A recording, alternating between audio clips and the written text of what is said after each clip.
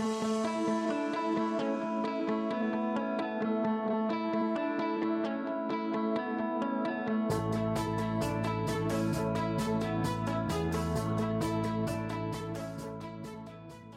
right, so I am going to do my very best to slow down. I know I said that last time. My pastor was here on Wednesday, and he said, you said you were going to slow down. And he's like, you started slow, but then you just got ramped up again. I was like, I know, I can't help it. So, let's just try to relax. Here we go. We got this. So last week, we finished up our message, which was called Fulfilling God's Plan. That was Joshua chapter 14, verses 1 through 5. In that message, what we addressed was some of the components that were in place in order for God's plan to be fulfilled. We looked at, first of all, the facilitators of God's plan, the implementation of God's plan, the compromise of God's plan, the holy purpose of God's plan, and the fulfillment of God's plan. Now, we should all know by now what God's plan was. God's plan was to get them into Canaan, right? To get them out of Egypt, get them through the wilderness, and get them into Canaan, into the promised land. That was the whole point. And in preparation of this becoming their reality, what we found was the fact that Joshua had led them through many great battles, and they'd had tremendous victories. And what at this point in time is happening is they're actually coming together. Now, they functioned as one body. They functioned as one army. But now what's going to happen is they're actually going to delineate into the different tribes.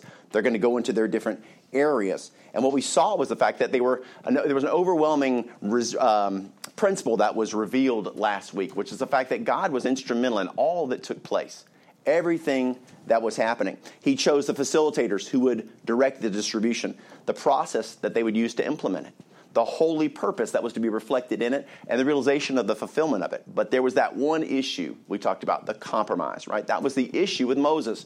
Moses had made a deal with 2.5 of the tribes to give them something that was not actually God's will for them.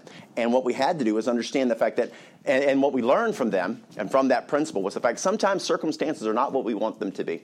Sometimes we're dealt a deal of cards, hand of cards, however you get it, dealt some cards, and they're not necessarily the ones that you're happy with. But you have to make do with what you have. And what we find is the fact that what we saw with Joshua and with Eleazar and with the tribal leaders was they were dealt this deck of cards, and they were dealt this situation that wasn't something that they were happy with necessarily, but they made the best they could possibly with it, understanding that the ultimate goal that they had to have was that what they chose to do would ultimately honor and glorify God. Jesus talks about this in Matthew 6:33. It's a verse we used many times last week. But seek ye first the kingdom of God and his righteousness, and all these things shall be added unto you. It's about priorities in our life, meaning the number one priority, the thing we needed to learn was the fact that above all else, no matter what circumstances may arise, our job ultimately is to honor and glorify God. And so circumstances don't determine our success in life. Our faith in God's plan is what determines success in life. And the sooner we come to realize that, the sooner we grip this, the sooner we can experience our promised land. What's our promised land spiritually? Now remember, the Israelites are a physical picture, and they're a picture for us, but the spiritual is in us. So our promised land is not a physical place. It's actually a place of peace and rest with God. It's a place of fellowship with the Lord. So ultimately, that's what we're working towards. And this is what we were created for. God created us for a love relationship. In the Garden of Eden, man, he created them for a love relationship. But it was the choice of man that changed things. So there's that love relationship God wants for us. So what we see now is they're at a place where the stage is set for God to deliver to them what it is they deserve. And what's interesting is they're going to get their inheritance. And aptly so, the very first person that's going to come is a very, very godly man, a God-fearing man who had proven himself not only to be faithful in battle, but faithful in his life. And we see as this man comes to receive his inheritance, a man named Caleb, the son of Jephunneh, the Kenizzite of the tribe of Judah. He's preparing to receive his inheritance because of his unwavering faithfulness, which is the title of our message today. Let's pray and jump into it. Thank you, Lord, for today, for loving us so much, for being so incredibly faithful. Lord, in circumstances, God, that so many times we do not understand. But, Lord, yet you are with us. Though we walk through the valley of the shadow of death, I shall fear no evil, for thou art with me. Thank you, Lord, for always being there. Thank you, Lord, for never leaving or nor forsaking us. Thank you for the opportunity we have to be in your house today. Thank you for each one that has made this a priority to be here. And I do pray that, God, you'll bless the message, that you'll use it for your glory. God, you know my desire is not to be heard. My desire is to deliver what you've given me. So, Lord, help me to do it to the best of my ability and get out of the way. In Jesus' name, amen. All right, Joshua chapter number 14. We're going to be in verses 6 through 9. Then the children of Judah came unto Joshua in Gilgal, and Caleb the son of Jephunneh the Kenizzite said unto him, Thou knowest the thing that the Lord said unto Moses, the man of God, concerning me and thee in Kadesh Barnea. 40 years old was I when Moses, the servant of the Lord, sent me from Kadesh Barnea to espy out the land. And I brought him word again, as it was in mine heart. Nevertheless, my brethren that went up with me made the heart of the people melt. Listen to this phrase, but I wholly followed the Lord my God.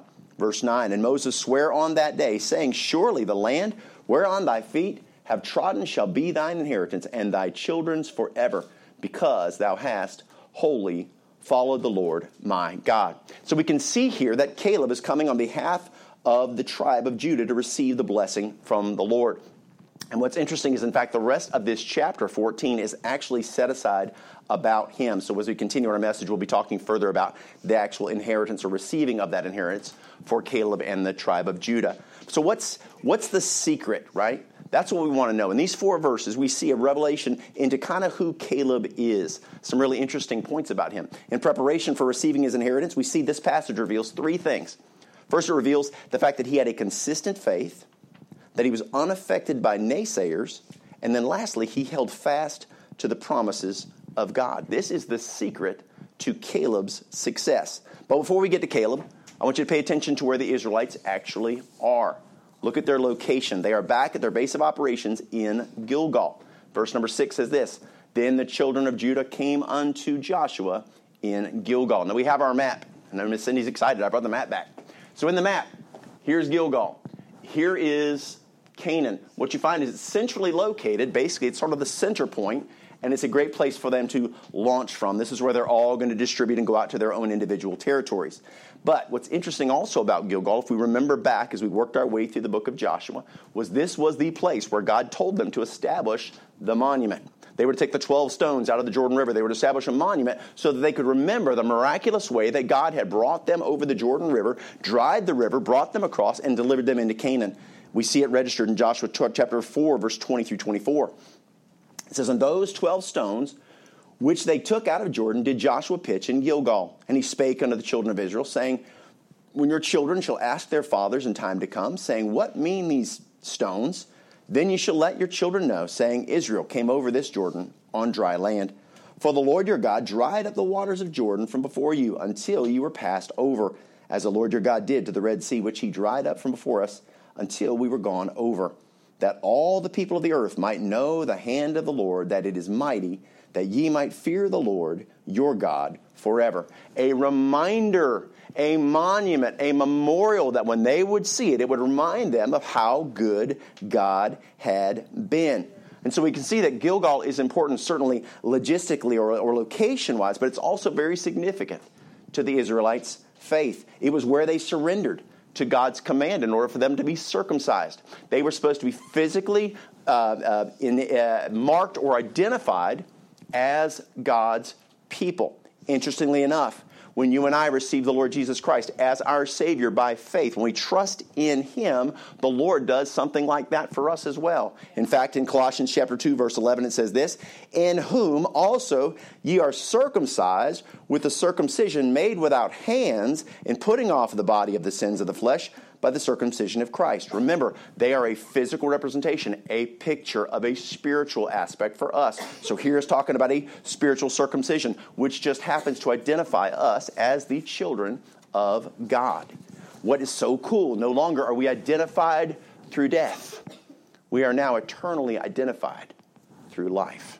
How awesome is that? Praise the Lord. It was a place where they committed themselves to fulfilling God's mission to conquer Canaan.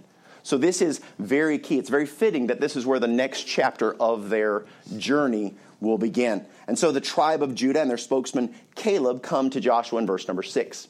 And Caleb, the son of Jephunneh, the Kenizzite, said unto him, Thou knowest the thing that the Lord said unto Moses, the man of God, concerning me and thee in Kadesh Barnea. Now, why did they not go to Eleazar?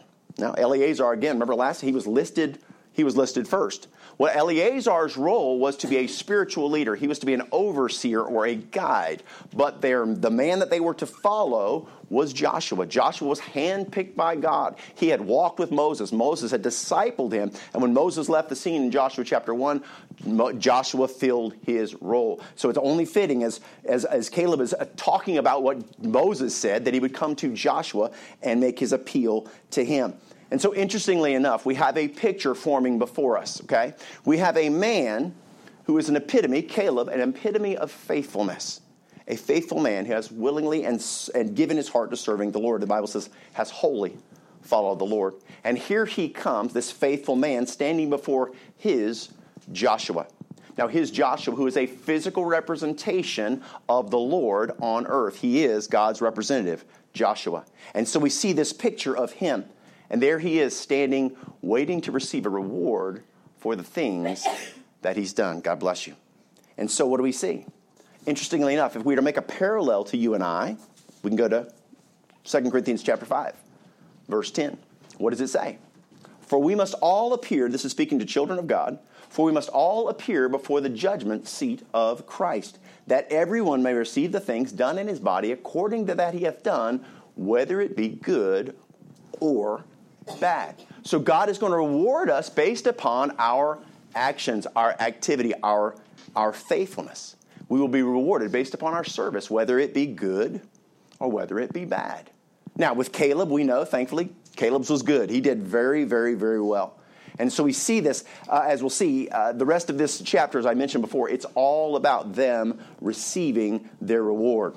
Because remember, a principle that we've talked about time and time and time again is God rewards faithfulness. God rewards faithfulness. That's the expectation of us. Listen, when we get saved, that's completely up to God. All we do is by faith trust in the Lord Jesus Christ. We trust in his finished work on the cross. We bring nothing to the party but sin. We bring mistakes. We bring failure. But God says, you know what? If you'll put your faith in me, I'll redeem you. I'll restore you. I'll make you new. So that's up to him. But then there's the life after that. As a Christian, what are we supposed to do? We're supposed to learn how to be faithful to our husband, right? As the picture of the bride, right? The picture of the bride of Christ. That's the church. And God expects us to be faithful. So this is the ongoing journey. So what we notice, first of all, with Caleb, if that's our desire, is the fact that, listen, Caleb had a consistent faith. That's our first point. Verse 7.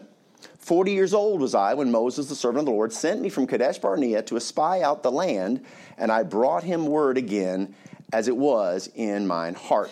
Now, Caleb is referencing something that happened 45 years earlier, when he and 11 other spies had gone into Canaan to search the land. That's where God told them they were supposed to go. And when they got to the border, they went in and they searched it. 12 of them did.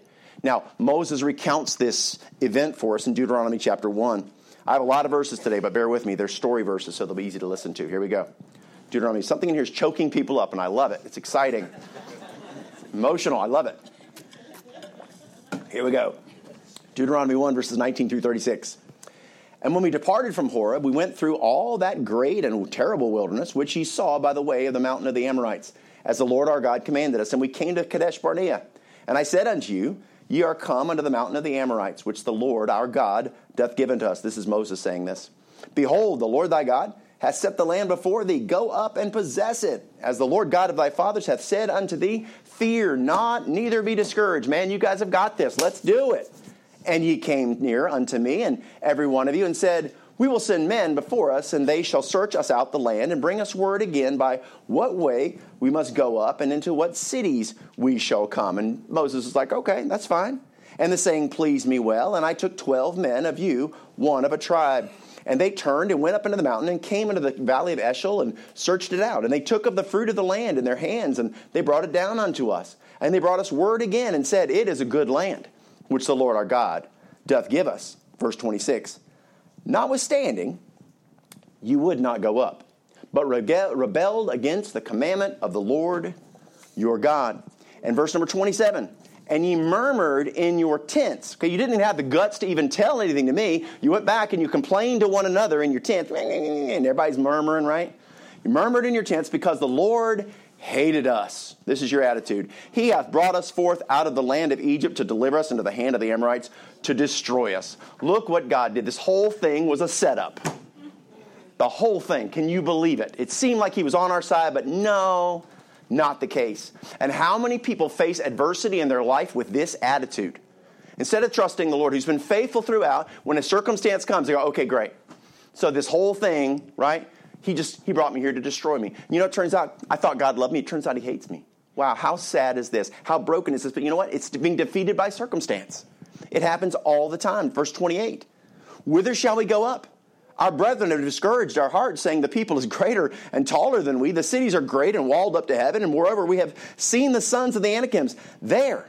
Based upon what we can see, listen, we have no chance. This thing is a lost cause. Do you not realize Canaan is a death sentence? It's a setup. It's destruction. Verse 29, Moses says, Then I said unto you, dread not, neither be afraid of them. The Lord your God, which goeth before you, he shall fight for you, according to all that he did for you in Egypt, before your eyes. Do you have forgotten? It's just been a little while ago. It's not even a year or so. We were just in Egypt. Do you remember the most powerful nation in the world where you were under bondage and you'd been there for 430 years? And do you remember what happened? You remember how God brought you out and miraculously did these incredible things? Do you remember that? Any memory of that, guys, at all? Nope. And in the wilderness, where thou hast seen how the Lord thy God bare thee, he provided for you, as a man doth bear his son, and all the way that you went until you came into this place. He's gotten you all the way to here, and he's been faithful every step of the way. It says, Yet in this thing ye did not believe the Lord your God, who went in the way before you, to search you out a place to pitch your tents, in fire by night, to show you by way what you should go, and in a cloud by day. Not only was he with you, but he was giving you a physical manifestation of his presence the entire time. During the day, you saw a cloud you could follow, and at night, there was a pillar of fire you could walk behind. My goodness, has he not done enough? He's been with you every step of the way, and yet, verse 34, And the Lord heard the voice of your words, and was wroth and sware on, saying, Now Moses is recounting what God said, Surely there shalt not one of these men of this evil generation see that good land which I swear to give your fathers, save Caleb the son of Jephunneh. He shall see it, and to him will I give the land that he hath trodden upon, and to his children. And notice what God says about him, because he hath wholly followed the Lord. Amen. Man, to have God say that about us, oh my soul. Wow. So at this time, when they're spying this land out, Caleb's only 40 years old. A young man. Just a baby, really. Goodness gracious. 40 years old is just a kid. The older I get, the more I realize that's true. It's absolutely amazing. When I was a kid, 40 years old, I was like, God, he's like a grandpa. Now I'm like, can he drive? That's amazing. But what we know about Caleb's life is that, listen, Caleb trusted God. He trusted God, and he trusted God's word. He heard what God said, and man, he held on to it. This is the key to his success for the Lord. He was willing to trust the character of God. This is key. He understood who God was and God's character was consistent. And what he saw was he knew that God was, regardless of circumstances, no matter what was going on, he could trust in God. And so when the fearful spies came back and they reported back this evil report, Caleb, his faith-filled response is the following in Numbers 13:30. And Caleb stilled the people before Moses and said, Let us go up at once. Listen, and possess it, for we are well able to overcome it. Man, do not let fear stop you. Guys, God is on our side. He's proven it to you. And can I tell you, as a child of God, that's a message we all need to hear. The same faithfulness we see to these Israelites, man, it's the same faithfulness that we have. We need not live in fear no matter what we face, no matter what the circumstances, no matter what the odds, no matter what other people may say. God is with us. He says he'll never leave us nor forsake us. Forsake means turn his back. He says, I'll never turn my back on you. I don't care how bad you mess this thing up. Thank God. Because if it was possibly for forsaken, there have been days where I know God would have gone, Dave, I am done. I'm just exhausted, dude. I just cannot do it one more time. You're just a mess, right? But he doesn't. He says, you know what? I'm going to love you for who you can be, not who you are in this moment. I love you for your potential. Listen, when God's with us, we cannot lose. Listen to what Romans 8:31 says. What shall we then say to these things? If God be for us, who can be against us? No one. Listen to what David says. Someone who knew firsthand how good God was. He knew the power of God. 1 Chronicles 29, verses 10 through 13. Wherefore David blessed the Lord before all the congregation. And David said, Blessed be thou, Lord God of Israel our Father, forever and ever. Thine, O Lord, is the greatness and the power and the glory and the victory and the majesty. For all that is in the heaven and in the earth is thine. Thine is the kingdom, O Lord, and thou art exalted as a head above all. Both riches and honor come of thee. Thou reignest over all, and in thine hand is power and might, and in thine hand is to make great and to give strength unto all. Now therefore, our God, we thank thee, and we praise thy glorious name. Listen to David's heart. The Almighty God of the universe, Creator God. He is our Father. Listen, He's our companion. He's our protector. He's our Savior. He's our friend.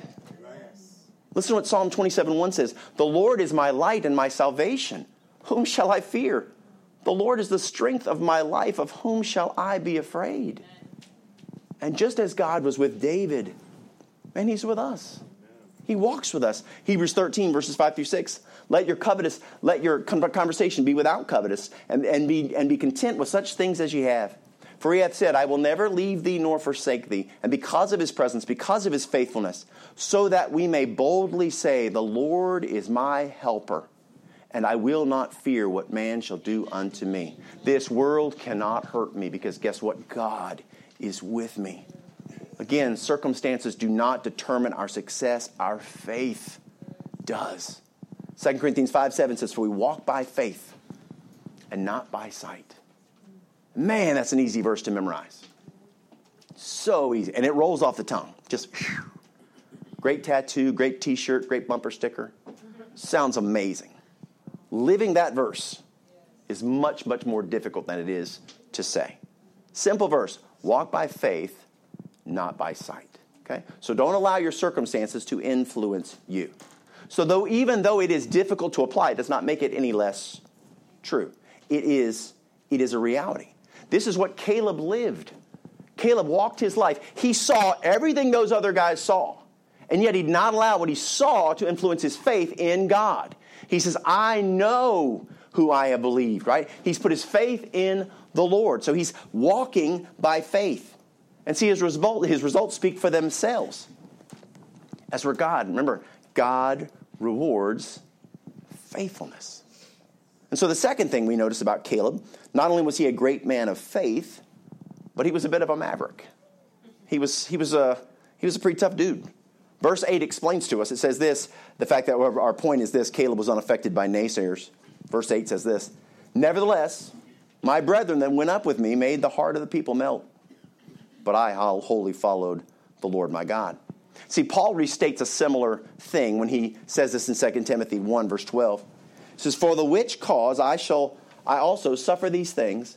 Nevertheless, even though I'm going through difficulties, nevertheless, I'm not ashamed. For I know in whom I have believed, and am persuaded that he is able to keep that which I have committed unto him against that day. My circumstances are not impacting me. I am walking by faith. Like Caleb, Paul was a man of unwavering faith. And though we've touched on it, I want us to go to the first-hand account. We saw it in Deuteronomy 1 when Moses kind of told us what kind of happened as he told us or recounted it back.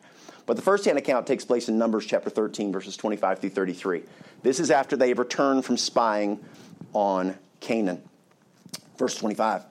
And they returned from searching of the land about 40 days. And they went and came to Moses and to Aaron and all the congregation of the children of Israel unto the wilderness of Paran to Kadesh, and brought back word unto them and unto all the congregation, and showed them the fruit of the land. Look how great it is. And they told him, and said, we came unto the land whither thou sentest, and surely it floweth with milk and honey, just like you said, and this is the fruit of it. Nevertheless, the people be strong that dwell in the land, and the cities are walled very great, and moreover we saw the children of Anak there. The Amalekites dwell in the land of the south, and the Hittites and the Jebusites and the Amorites dwell in the mountains, and the Canaanites dwell by the sea and by the coast of Jordan. And Caleb stilled the people before Moses and said, let us go up at once and possess it, for we are well able to overcome it. But the men that went up with him said, we be not able to go up against the people, for they are stronger than we. They're right. They are stronger than them, but they're not stronger than God. And they brought up an evil report of the land which they had searched unto the children of Israel, saying, the land through which we have gone to search it, it is a land that eateth up the inhabitants thereof, and all the people that we saw in it are men of great stature. And there we saw the giants. Notice it's saw. We saw giants, the sons of Anak, which come of the giants. And we were in our own sight, again, sight as grasshoppers. And so we were in their sight. All about what they saw. And you know what? Sadly, in response to that evil report, of the 603,550 men over the age of 20 years old, only 2 would not fall prey to their emotions. Only 2 would not rebel against God, Joshua and Caleb. This was the response of the rest in Numbers 14, verses 1 through 4. And all the congregation lifted up their voice and cried. And the people wept that night when they were murmuring in their tents. And all the children of Israel murmured against Moses and Aaron. And the whole congregation said unto them, would God that we had died in the land of Egypt. You know what? Why didn't you just leave us there to die in bondage? Or would God we had just died in the wilderness? Couldn't you just let us starve to death out there in the middle of nowhere? And wherefore hath the Lord brought us unto this land, to fall by the sword, that our wives and our children should be prey? Were it not better for us to return into Egypt? Couldn't we go back to our bondage? Amazingly, there are people who get saved, who God brings them out of their bondage, who get so caught up in the world, and when the circumstances of life come at them, they'll go, you know what? I quit this whole Christian thing. I'm just going to go back to the world, and that's going to be my solution. I'm going to go back to Egypt. Listen to this. And they said one to another, let us make a captain, a new leader, and let us return into Egypt. Now, instead of being impacted by this, notice this. It's amazing. Now, the overwhelming majority are responding this way, and yet Caleb did the opposite. Numbers 14, verses 6 through 9. And Joshua the son of Nun and Caleb the son of Jephunneh, which were of them that searched the land, rent their clothes. Rent their clothes means they humble themselves before God. And they spake unto all the company, the children of Israel, saying, the land which we passed through to search it, it is an exceeding good land. You saw that. If the Lord delight in us, then he will bring us into this land and give it to us, a land which floweth with milk and honey. Only rebel not ye against the Lord, neither fear ye the people of the land, for they are bread for us. Listen, this is a meal. Their defense is departed from them. The Lord is with us. Fear them not.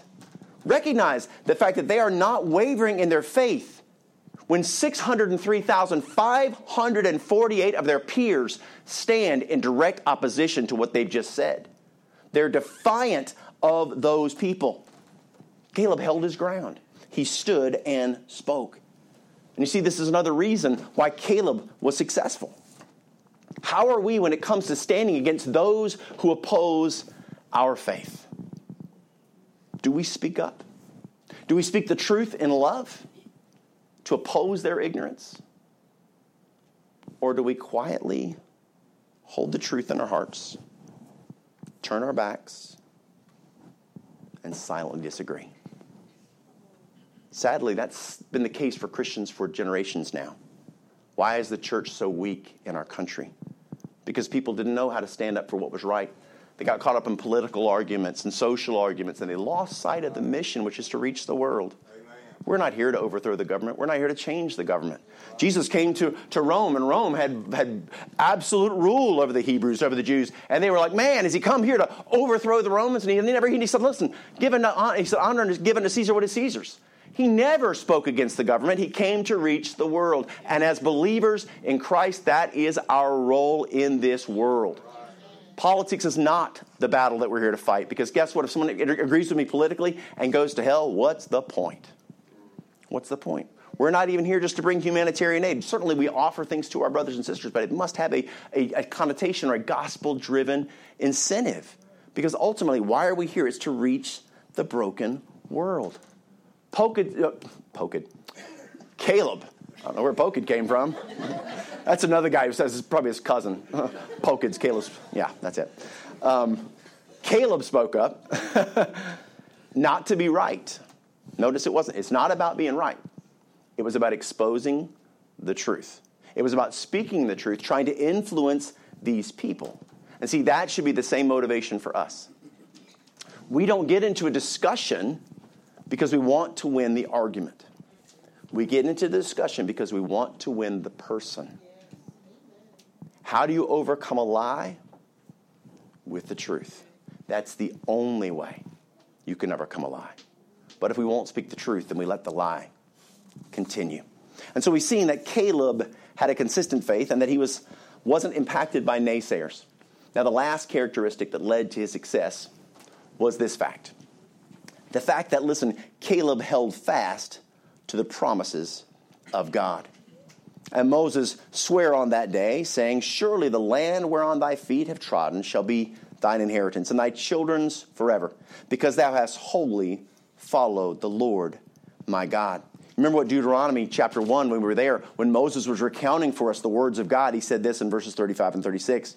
Surely there shall not one of these men of this evil generation see that good land which I swear to give unto your fathers, save Caleb, the son of Jephunneh. He shall see it, and to him will I give the land that he hath trodden upon, and to his children, because he has wholly followed the Lord.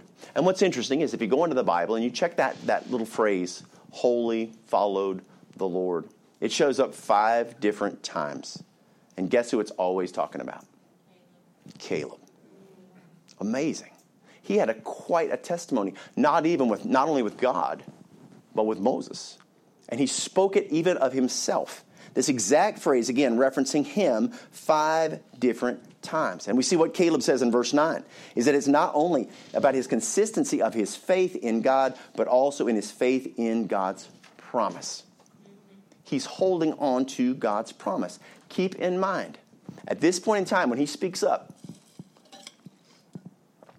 he's been holding on to that promise for 45 years. 45 years. And what's interesting about that tells us how long they've been in Canaan. For about 4 years. So we look at this aspect of what's taken place.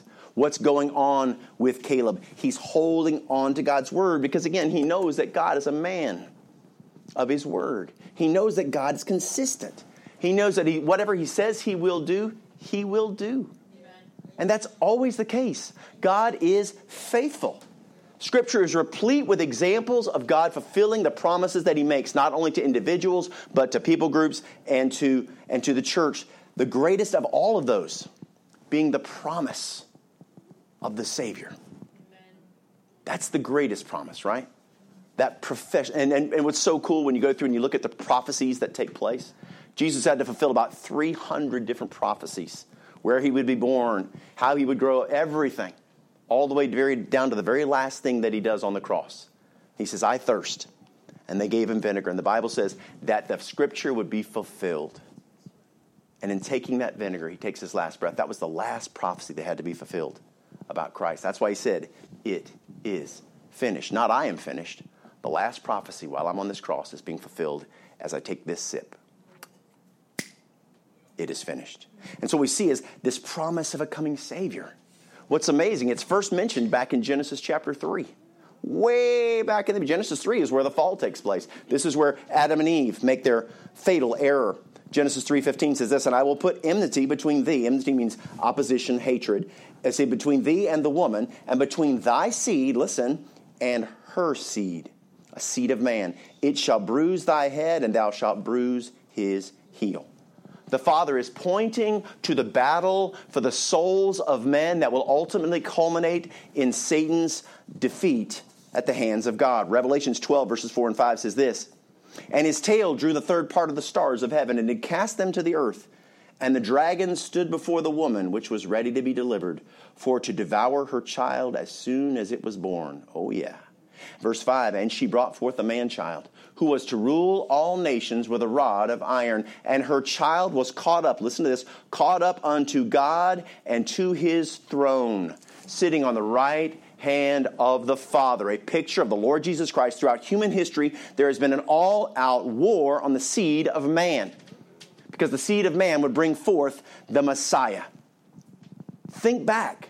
Do you think it's a coincidence that when Moses is a baby, that Pharaoh makes a decree to wipe out all of the Hebrew boys, to destroy them? You know why? He's trying to stop the line that would eventually bring Christ. Do you think it's a coincidence that David was hunted to be killed because guess what? The Messiah would come from the line of David. Do you think it's unusual that Haman would orchestrate trying to wipe out all of the Jews, to destroy them utterly and completely and leave them from the earth, to stop the Christ child from coming? Do you think it's a coincidence that whenever Herod heard of the birth of the Messiah, right, and he wanted to try to find him, and God had told him to hide in Egypt, and he says, no, Joseph, take him to Egypt, take Christ to Egypt. And what happened was Herod sent out an order to wipe out all those kids, trying desperately to kill the Christ. Matthew 2, verses 15 through 16 says this, and was there until the death of Herod, that it might be fulfilled, which was spoken of the Lord by the prophet, saying, out of Egypt have I called my son. Then Herod, when he saw that he was mocked of the wise men, they wouldn't tell him about Christ, was exceeding wroth, and sent forth and slew all the children that were in Bethlehem, and all the coasts thereof, from 2 years old and under, according to the time which he had diligently inquired of the wise men. Throughout human history, Satan has been trying to ensure that Christ would not come. For you see, he's heard the prophecy. He knows what the future holds. And he's fighting tooth and nail to try and stop that reality from becoming true. But you see, God made a promise. Way back in Genesis. One of the most famous tellings of it, or recountings or prophecies of it, happens in Isaiah 53. This is 711 years before Christ comes to the earth. Isaiah 53, verses 3 through 6. He is despised and rejected of men, a man of sorrows, and acquainted with grief. And we hid, as it were, our faces from him, wouldn't receive him. He was despised and was esteemed him not. Surely he hath borne our griefs and carried our sorrows, yet we did esteem him stricken, smitten of God, and afflicted. But he was wounded for our transgressions. He was bruised for our iniquities. The chastisement of our peace was upon him, and with his stripes we are healed. All we like sheep have gone astray. All we like sheep have gone astray. We have turned every one to his own way, and the Lord hath laid on him the iniquity of us all. A promise for the sin debt of humanity that was established in Genesis 3. And he told us back then it was going to happen. And the greatest promise of all time, God has fulfilled. And he will fulfill not only the great promises, but guess what? Those little insignificant ones. Those little ones where we're, does God really care? Man, he cares about the concerns of our hearts. He tells us to cast our care upon him because he careth for us. That means if it weighs on you, it weighs on him. He says, listen, you don't need to carry around this pain, this hurt, this loss, this brokenness. You don't need to carry it. Cast it upon me. He says, take my yoke upon you, right? And you cast yours upon me. We give our weights of life on God. And we say, Lord, I'm going to trust you to handle these things. And he says, you know what my yoke is? My yoke is to reach the world. And the cool thing is I've already done all the work. All you need is take responsibility. Put my yoke upon you that you might see the world that I see it and try to reach the world. What was the work of the Lord? To establish disciples on the world. The yoke of Christ is to build people in Christ. It's to build in their understanding of who he is and help them to develop so they can do the same thing for somebody else. It's a simple principle. But we get all of our time gets eaten up with the cares of the world. And we lose sight of the very job we're here to do. Go ye into all the world. But yet people are so focused on paying their bills and not trusting God and not leaning on him that they're consumed by the moment and their circumstances fill their view. And instead of walking by faith, they take every step, every choice based upon sight. Easy to preach. Hard to live. I'm in the same fight you're in. Every single day. But see, God is faithful. God keeps his promises. He is the ultimate picture of unwavering faithfulness. He is the perfect personification of it. Caleb, in his life, man, he leaned on that truth of who God was. It's what allowed him to do what he did. It was the foundation of his life. And he knew that God could always be trusted. But But see, when it comes to you and I, how about us? Do we live our lives so we can really trust the Lord? That we can really count on Him? Or do we believe, for whatever reason, just now, finally, after thousands of years of faithfulness with us, He's going to drop the ball? Look at His track record. He has never failed. His track record speaks for itself. Not only in Scripture, listen, but in the lives of Christians all over this world.